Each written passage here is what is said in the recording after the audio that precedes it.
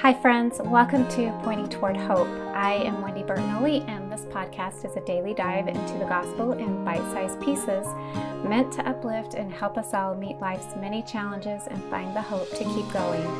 I hope you enjoy your time here and share with friends and family. This is episode 26. Kind of a little along the lines of what we talked about yesterday. Today I want to talk about the courage to stand for truth and righteousness. Yesterday, we talked about how easy it is to get caught up in Satan's snares of distraction, discouragement, and doubt. He would have us be miserable like himself, so he will do anything within his power to discourage and distract us from the things that are most important. He will tempt us in every way and make evil sound good and good sound evil. It's his job to make us miserable. The world and all its ways make us feel that when we stand for truth and righteousness, that we are somehow wrong for believing the way that we do. It can cause doubt to overwhelm us and have us question who we are and why we are here. When I was growing up, there was a famous quote by Malcolm X, "Stand for something or you'll fall for anything." I grew up believing that what we stood for as believers in Christ was worth standing up for.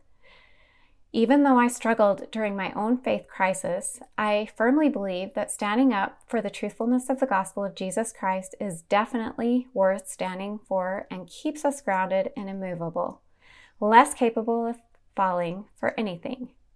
Is it easy? Goodness no. If it were, everyone would be doing it. Christians in this day and time seem to be rare, and many are faltering in faith. But in Joshua 1:9, we are reminded, "Have not I commanded thee? Be strong and of good courage. Be not afraid, neither be thou dismayed, for the Lord thy God is with thee, whithersoever thou goest." In 1 Timothy 4:12, we are told, "Be thou an example of the believers, in word, in conversation, in charity, in spirit, in faith, in purity." We are reminded over and over again throughout the scriptures and by living prophets and apostles that we have armies of angels all around us to help us stand for truth and righteousness, even when it's scary. In the recent April 2021 conference, S. Gifford Nielsen emphasizes, "Heavenly Father sees us as fearless builders of his kingdom. That is why he sent us here during this most decisive time in the world's history. This is our time." President Russell M. Nelson said, shortly after becoming president of the church, "Our Savior and Redeemer, Jesus Christ, will perform some of his mightiest works between now and when he comes again. We will see miraculous indications that God the Father and his Son, Jesus Christ, preside over this church in majesty and glory. But none of this can happen unless we, as believers of truth and righteousness, are too afraid to stand up for what is right." Quoting again from S. Gifford Nielsen's talk, "When winds blow in our lives, where is our focus? Remember, there is always one reliable source of strength and courage. The arms of Jesus extend to us, just as they extended to Peter. As we reach for him, he will lovingly rescue us.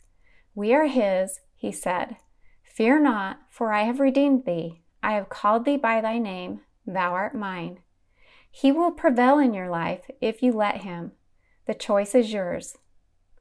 My invitation to you today is that you will have the courage to stand for truth and righteousness under all circumstances, that you will let God prevail in your life and begin to see that light that will aid you in all of your decisions and choices throughout your life.